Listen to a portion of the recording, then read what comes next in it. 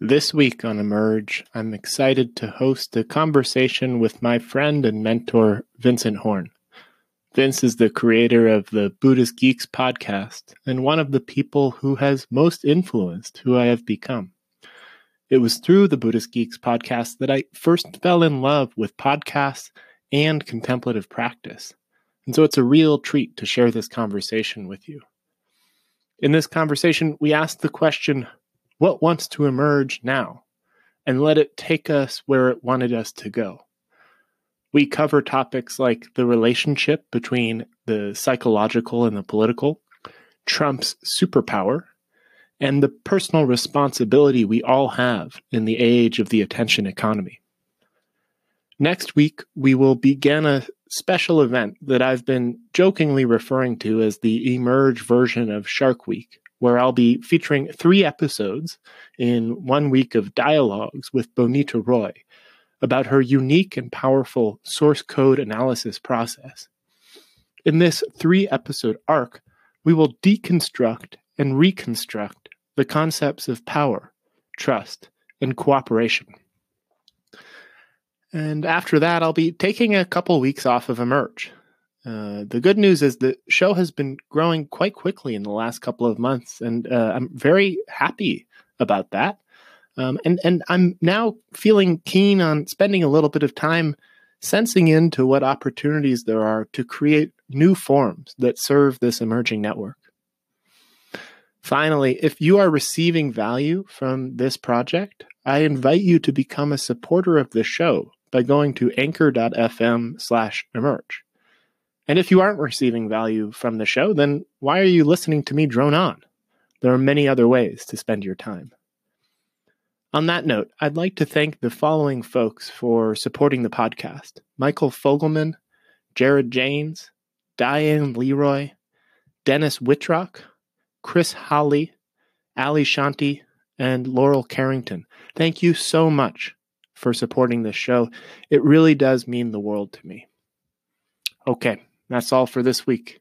Please enjoy this episode of Emerge with Vincent Horn.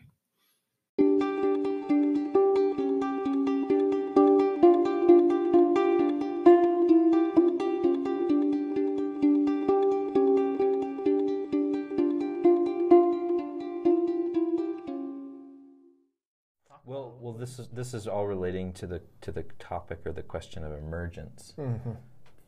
Something I've been thinking about, and one of the questions that this friend and mentor named Dave Gold brought to my attention is the question, what wants to emerge? And I work with inquiry meditation. It's like part of my core palette of practices, and so working with questions that don't have answers is like a fun. Mm-hmm. And that one feels just feels relevant to the period of time we're in, and like the way that information networks seem to be structured, and the way that complex systems show these emergent properties that can't be predicted when you look at the components in the networks.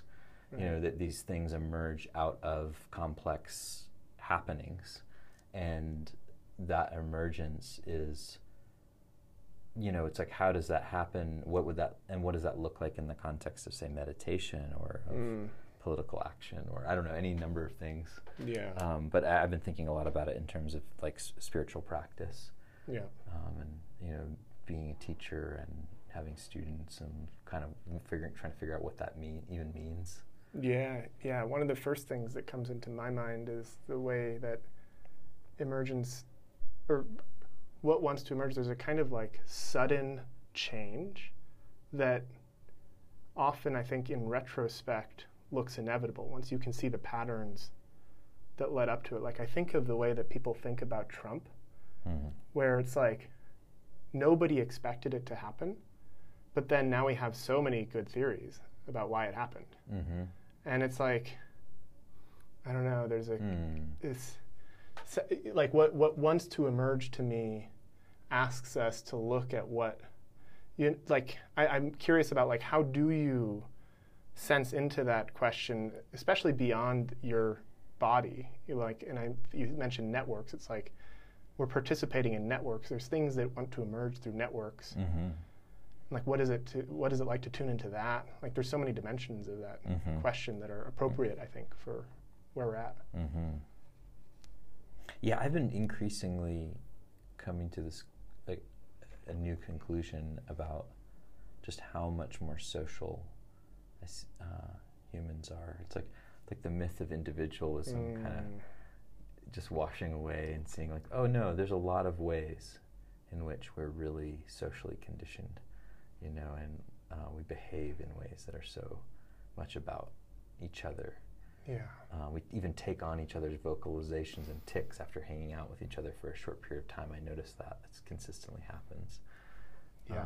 And it's, you know, you take on, you know, even phrases or catchphrases and things, and it's like, you know, people start to share the same kinds of memes. Start to look like your dog. Right, you start to look like each other and dress like each other, and there's Yeah. the way in which you become more like each other.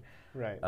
That nature of identity that's so social, so like the socially constantly being constructed by each other. You're right.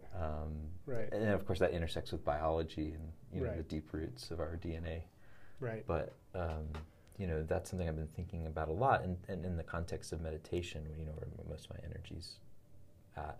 It's like doing social meditation practices. Yeah. You know, not just saying what wants to emerge and talking about it, but also what wants to emerge, and then someone responds. And then what wants to emerge, you know, like grouping, you know, social inquiries, stuff like that. It seems to add another dimension to it.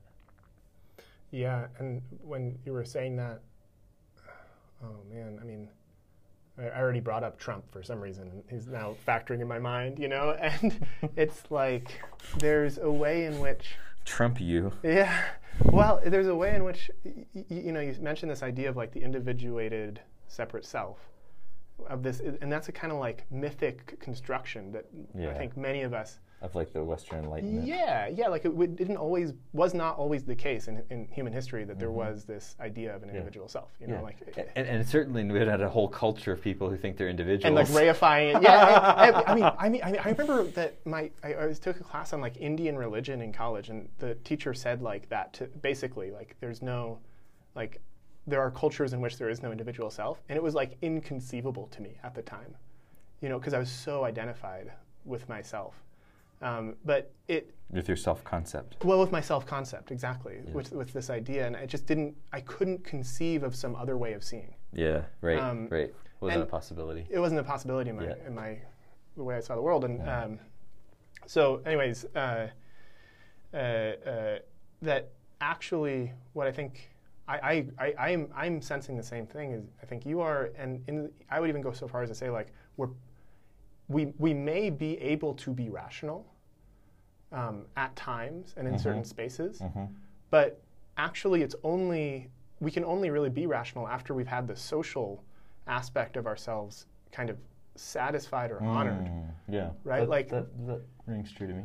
Yeah, and so like what is it like to then look at things like Trump and the phenomenon and the you know, we can go back and make theories about why it happened, but I think it's interesting to me to look at it like as a strictly social phenomenon, not in terms of policy, not in terms of economic anxiety, but in terms of like what economic anxiety does to our feelings of belonging and being valid and that kind of thing. And yeah, what happens when generations of people have made their living in a certain way, and then their sons no longer can make a living doing that same thing that their fathers and grandfathers and maybe even great-grandfathers did, and who actually made like good salaries and could like afford houses and cars and you know, things that people expected for the middle class.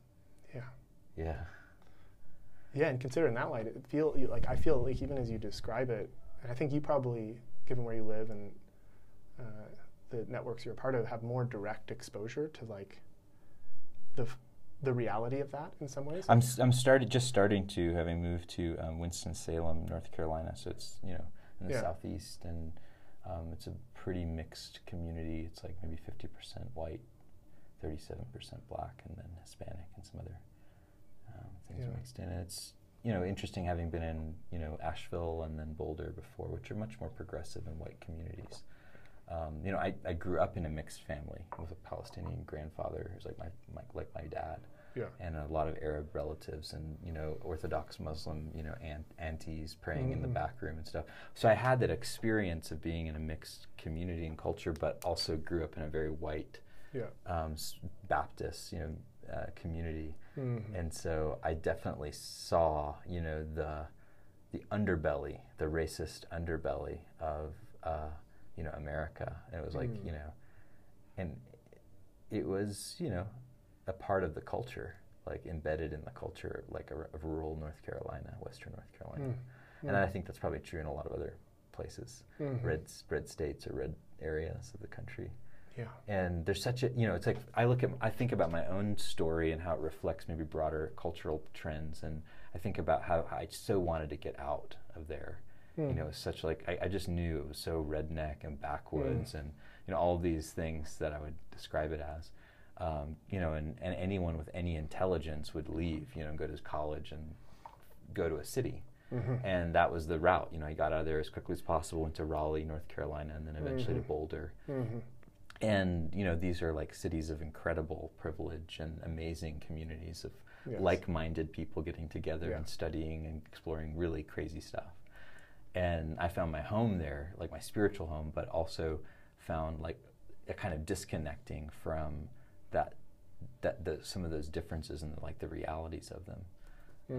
So to me, I'm trying to like re-engage with that. And you know, I think a lot of people have had that experience of, you know, when you find your like-minded community, but what that also means is you isolate yourself from other communities that are different. You know, and then in those like-minded communities of, you know, many white like-minded communities that are progressive, you know, people start then, you know, just like constantly talking about diversity. And I've been in those communities, and it gets really weird quickly, because it's like, wait a second, there's some gap between what we're talking about and how we're walking our walk. So that's part of what drove me to move, and I just was kind of tired of doing that myself. Yeah, and it sounds like even as you were speaking about like your encounters with, I think you said the racist underbelly of American culture, it's like that's real.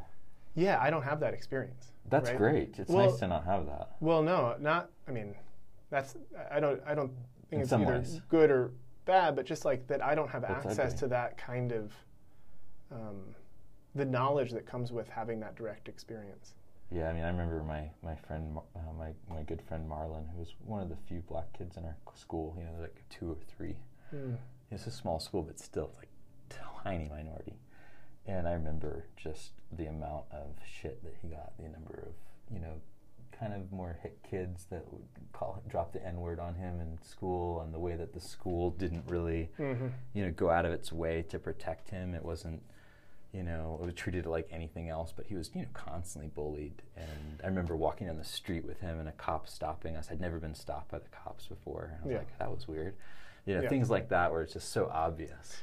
It's if you pay attention. Totally. Yeah, and what's coming to mind now is like there was a way in which I think that we were as a culture or as a nation kind of under the illusion that we had sort of like solved racism. I think especially after the election of Obama. Integration, yay. Well, and even as far back as like the civil rights movement, and it's like it's again revealing to us, I think, the primacy of like the social and the individual, you know, like the psychological, because we had solved it structurally in a way, but we hadn't yet actually addressed it at the level that it was stored, you know, like holographically in the minds of the participants in our culture. And so a lot of that gets passed on through family in really subtle behaviors. ways. Totally. Yeah, that they're not probably even you know, like we don't learn from our parents because they tell us. I mean, people that have these, I mean, and I say people because, you know, I've had them too, and I've seen them come up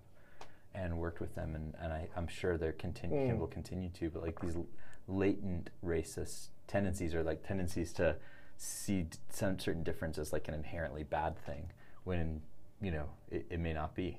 That I've really noticed how, you know, if it just doesn't get addressed, it just stays. You know, it can just pop up and then go away. I was just buying a used car, and I'm, you know, talking to this like really old Southern white man, and he like is dropping things, you know, little kind of semi-racist little baiting things, like talking about the blacks that work at the so-and-so, like in a kind of slightly negative way, you know, and then and like does it again, and then like Asheville, isn't that where all the gay people are, you know, like, and then it's like hitting, and it's like, okay, whoa, you know, like I can't, you know, at this point I'm trying to maneuver here, buying a car from you. This is like, at what point do I just say, hey dude, stop being an asshole? And you know, at what point do I recognize like there may be getting through to this dude? You know, do I really want to have a throwdown fight right now with a guy who probably, in terms of his mental rigidity, it's like going to be very rigid. Yeah. You know, I can kind of sense that already talking to him. Right. You know, and I grew up in that environment, so I kind of know it well. Yeah. You know, I don't know, and I don't know where the lines are, but it's like, man, it's real, and it's. I see a lot of people on the left reacting to that, but I also, you know, I don't know what your sense is. I see that there are almost two levels of racism, you know, like, or maybe like degrees. There's like some of the stuff that I grew up with that's like really like when you see it, it's like the underbelly is just, it's really nasty, and it's like personal, and it's like it's gnarled, you know, into the person. And you know, you could imagine that person doing something awful, like if they were drunk or in the right circumstances, you know. It's like, it's that kind of dark, you know. I consider that like different from someone who has like come up in an environment that had latent racist things built into the language and into the institutions, and who has kind of not seen that around certain things. Like, that's not someone. Yeah. It's a different level of processing, you know. And it's like, I think it's like we should be doing that processing, but we shouldn't be confusing or conflating those two, because one of them is actually really dangerous. Yeah. You know, and it actually, in the wrong circumstances, could lead to like white nationalism or like ethno, you know, cleansing or things like that. The other one, it's like, no, people, these are people who just, you know, they're good people actually, and they don't walk around seeing things that way most of the time, but it's like latent in their language. You know, like that's the kind of racism I've seen in my own experience. It's like that variety. Yeah. But it's frustrating being kind of having a mixed racial identity, seeing people conflating those two, because I think it somehow does an injustice to people, you know, to us when we don't clearly see where the real danger is, and sort of stay focused on what's really problematic, you know. It's like, instead of bickering over like, did you say the wrong words on Facebook? Right. You know, that kind of word policing and idea, you know, like trying to get everyone to conform to like some sort of right way of talking. You know, it's like, no, like there are actually people who, you know, given the right circumstances, like they might want to kill someone because of their race. Right. You know, that to me is like, that's the poison that's sitting at the heart of our culture. You know, that needs to be transmuted, transformed, you know, dealt with, worked with. But in order to do that, we need to be discerning about what that actually is, and not conflate it, because it also strikes me that, as you're saying that, like. Yeah, some people are going to disagree with what I'm saying, by the way, and probably right. Some people are probably right too. Yeah. I mean, but this is how I view things. Yeah, well. Right now. Yeah, and I think that. Didn't expect us to go into the social stuff. It's so big right now. It's so big, and it is what is emerging now. I think our culture and our world is kind of like wrestling with these nuances of identity and like appropriateness, and you know, we're being networked together in entirely new ways, and like we are just tasting the very beginning of what the ramifications are going to be of that. And I think that it's challenging. We're learning. I actually do think we're learning. Like, I see us learning and responding, and actually quite quickly. I think, you know, these are ancient tendencies of mind, you know, around tribalism and other. You know, I mean, it wasn't really until the Axial Age that we know of that, like, you know, something that was trying to offer something beyond this. I mean, yeah. So it's like pretty new operating system to like Universalism. Universal brotherhood or whatever. Humanism. I mean, yes. And I think, it's really important. I remember I really like Angel Kyoto Williams. She said, not everybody can be repaired, but everybody can be redeemed, right? And there's a way where everybody has the opportunity to be redeemed, perhaps. But, like you said, like I like the word like gnarled. Like there are things that are so deeply woven into like the structure of somebody's psyche that it's almost like we just have to like isolate and like put it in perspective and be like, well, we shouldn't have a cult. We should do whatever we can to make a culture that doesn't produce people like that moving forward. But like, we shouldn't also waste our energy amplifying the dangers of that kind of stuff in light of the fact that we're like at an existential bifurcation point, and so choosing our battles very wisely right now, I think is one of the most important things that we can start learning how to do. Yeah, I was talking to Ryan Olke, a mutual friend of ours, and he had a great analogy. He said, he felt like Trump's superpower was to be able to do that game, that where you have the 3 cups and you have one thing under the cup and you're kind of moving like around, like a monkey could do this, right? Yep. So like you imagine the trained monkey doing this, and that's what Trump is. It's kind of like a monkey doing this. He's got the superpower to like constantly be bringing your attention off of what's important. Right.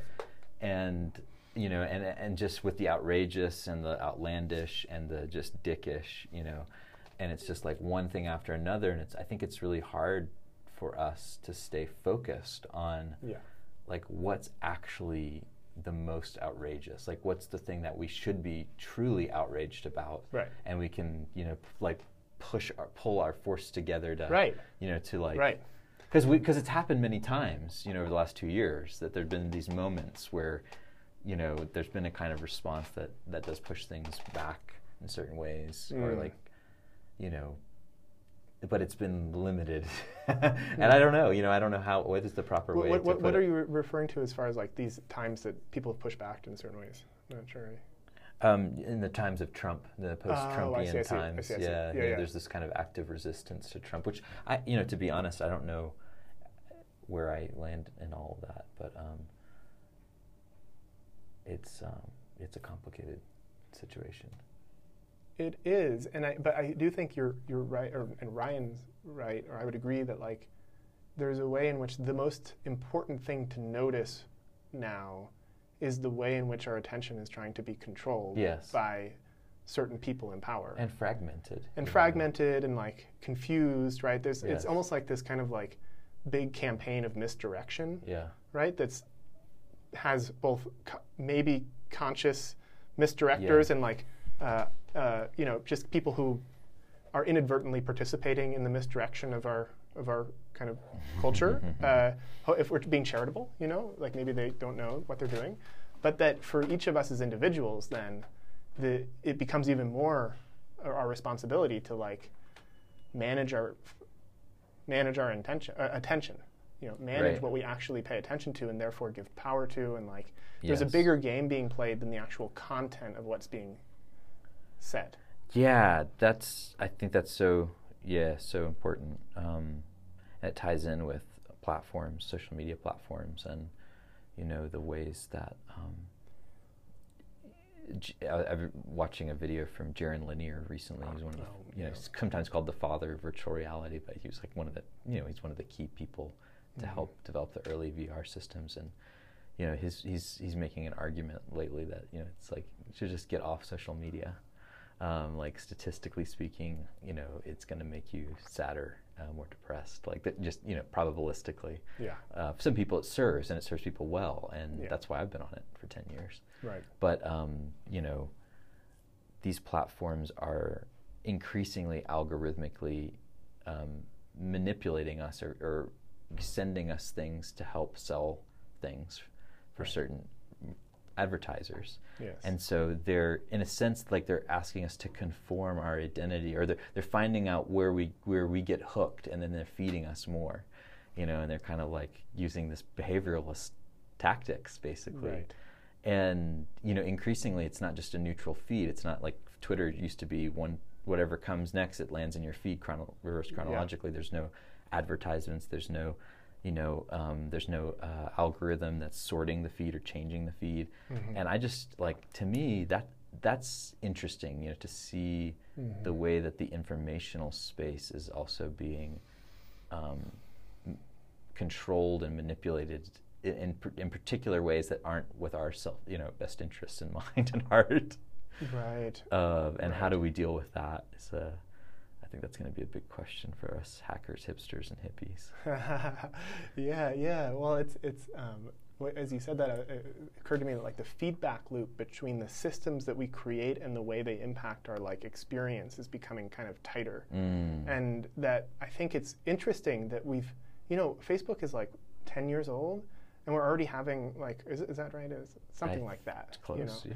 And we're already having our come to Jesus moment with it, It's more than 10 years old, yeah. Yeah, and I think we're getting I mean, Tristan Harris has been, mm-hmm. Talking about yes. this kind of stuff, and it does seem like what I appreciate, I think, about what you're saying, and I think Tristan Harris says the same thing, is that because these systems are, to some degree, organized at the behest of profit. Yeah. And, turning whatever the raw material yeah. is, They've in this case attention, into yeah. profit, yeah. then they're going to be fucked up. There's no way yeah. that they can't be. Yeah. And so we have to get down to the level of incentives and systems yes. in order to even yes. think about how yeah. to resolve these because things. those feedback loops affect our well-being. Yeah. And we're just and they're designed to be addictive, and that's been acknowledged. And even Facebook scientists, yeah. their own scientists, yeah. acknowledge these things. Yeah. It's when are we going to have a real conversation about that? Or when are there going to be alternatives, that come that are actually legitimate, maybe Web 3.0 social networks. Yeah. I don't know. But those are things that vex me. Yeah. These days. Yeah, and it's curious, how much more evidence do we need about how much evidence did it take with cigarettes before that got regulated in a kind of right. more comprehensive way? Is right. that the same thing that's going to happen here? Yeah, right. Really, because this seems even vaster than cigarettes in a way. It's more, it includes more. Yeah. Somehow. Well, and it implicates our children. Right. The children of our culture in a much more significant way than it's their future, yeah, their the minds. future they grew up on. Yeah, so somebody I spoke to who was a teacher, and he's an older man, so said that he thinks that smartphones and social media are nuclear bombs for the brain, in the way that they can fracture and kind of make structure incoherent, right, and distract us. I don't think it's quite that bad. But I think it can be that bad, especially if we don't have a kind of an intentional relationship with these tools. It does seem like the common denominator is superficial, dopamine based, social one-upsmanship, or kind of give and take, and especially in the context of high school, it seems very deeply screwed up. Yeah. But, you don't have to use it like that. We talked a little bit about that. Right. It all depends on how you look at it. There is a degree of this which is system-based. Yeah. And we should differentiate, we need better networks and systems that aren't organized according to profit. Yes. And, we're not there yet, and we're still going to probably be using these things to do whatever we're doing. Yeah. And so how do we relate to them in a way that doesn't... Right. That walks that line, I think. Right. Yeah, because yes, political discourse on social media is just in the dumps, from what I've seen. Yeah, I never saw much political discourse until 2000. I tend to I think I learned to ignore it really early on in my Facebook career. You know what I bet happened is I learned to ignore it, so I didn't incentivize it in my news feed. So it then just stopped showing up, the people that engaged in that, because I was just like, so Right. for me, I didn't have that experience. So your feed was pruned toward Inadvertently, right? They political showed me apathy. they showed me the world. Well, no, it was a kind of like. I mean, I know that you're not politically apathetic. Well, I think it was more of like an echo chamber of like people who kind of like, oh yeah, the world's getting better. Like meditate and Right. you know, Right. The hopefully echo Bernie will chamber. win, but then he didn't. And Yeah, okay, I whatever. was sort of thinking of them as like algorithmic ghettos. You know, just a little stronger than echo chamber. Yeah, well, it'd only be a ghetto if there were certain spaces in which people were actually getting like a comprehensive and like, I think, like who doesn't live in the ghetto at this point, you know? When you say ghetto, what do you mean? Like a separate, Yeah. like shittier Yeah. place, I guess. I don't know. Is that what it means? I'm not even I sure. mean, yeah, I don't mean it as a shitty. Shitty in the sense that everyone is just talking to themselves, and there's not. Uh-huh. Well, okay, it's not that extreme. Obviously, there's people are bringing in different ideas and stuff, but it's like we're talking light nuances and shades of the same, rather than radically. You know, like on Yeah. Facebook, and suddenly your old friend from high school is like posting about Jesus. You know, in your feed every day. Like we hide those things and they get pruned out. You know, or whatever. So it's like you said, it's hell. It's a ghetto in the sense that it's like we're all confined to this. Right. You know, blasé, you know, like bleak existence. You know, it's like conceptually. Yeah. We're just kind of, you know, all self-congratulating, you know, each other about how much we've got figured out and how smart we are. Yeah. Although I have noticed. I'm not saying everyone does that, but that's the extreme Well, case. no. I kind of agree, but I think that there has been again a kind of reckoning just in the past year or two since Trump got like people. I noticed that people, and who knows if it's Facebook or the people that use it. You know, it's hard to disambiguate, but what I'm being shown and what's actually happening. But the people are getting more thoughtful about the way that they use social media. They're being less trivial about it. There's like less. Like I remember in the election, at least during the election, like lots of very questionable sources being shared. Like especially, not to name names, but like in the Bernie community, just like very like weird kind of left sites that maybe it's a bot, maybe it, you know, I don't know. Like, what is this? I don't see that as much anymore. I feel like we're getting more sophisticated in the way that we amplify the things that come into our world and our networks of information and stuff. I don't know if that's true in some communities, but that's interesting. Yeah, I don't know. It might still be like a major problem in I think in some of the right-leaning communities. Yeah, like a QAnon. Yeah. Yeah, right. You're talking about that one. Yeah. That's a little disconcerting. Yeah, I read, I think somebody said our species is bifurcating into two groups. I don't necessarily agree with this, but I think it's a funny way of looking at it. Two groups. One is people that are just like scrolling endlessly through YouTube, right, and Instagram are getting dopamine hits, right? And then the other group is like in their flotation tank hooked up to an EEG monitor, like on the ketogenic diet, like, you know, studying their Anki cards to learn a new language and, you know, half the time. And there is an element of this around, like... Well, yeah. Weird... Yeah. Netocrats, the book, the Netocrats, you know, they talk about this. Alexander Bard and Jan Söderqvist, they talk about these kind of new emerging classes, essentially, you know.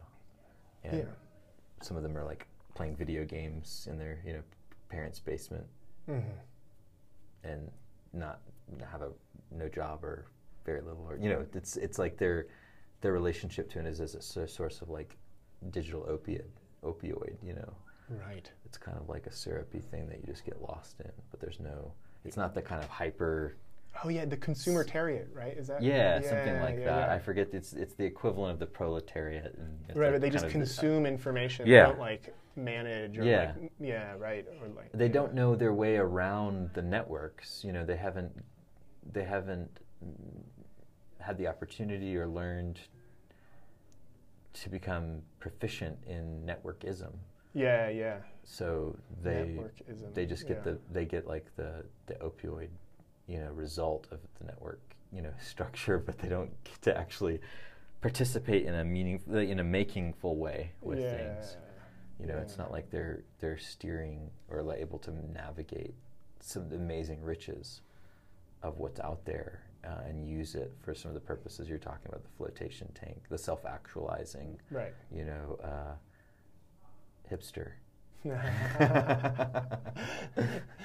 Yeah, and I wonder, is it just a threshold experience for folks who are kind of caught in between the digital networked world and the non-digital networked world? Will Generation Z be all networkists, or is it? Well, I think presumably some of them will still be consumitariats or whatever the term that Bard uses. Some people are just not going to be interested in that stuff, and they'll just be playing video games and watching box office movies. Yeah. And that seems like that's going to be a pretty high percentage. It seems like, YouTube is crazy, man. Yeah, and YouTube's mostly men, right? Oh, I don't know. 75% or something. Is that? I Yeah. think so. Certainly a lot of young people. I saw that. Young millennial men. Yeah. Well, I saw that there was how they ask, what do you want to be when you grow up? Now everybody says, I want to be a YouTube star. Wow. That's the career of choice for. This is an anecdotal story, I think, but. Scary. It's yeah. Well, scary, and also I think there's there's something I'm optimistic about young people. I think I heard this story. I think it was Jordan Greenhall on, was it the Future Thinkers podcast maybe? Mm-hmm. But he talked about how he's noticed children self-assembling worlds in Minecraft, without any kind of sort of overseer CEO role or plan, right? They'll just all do their thing, and all of a sudden they'll build something really beautiful that none of them could have planned. Oh, together. Yeah, together. They'll cooperate to build something. Yeah.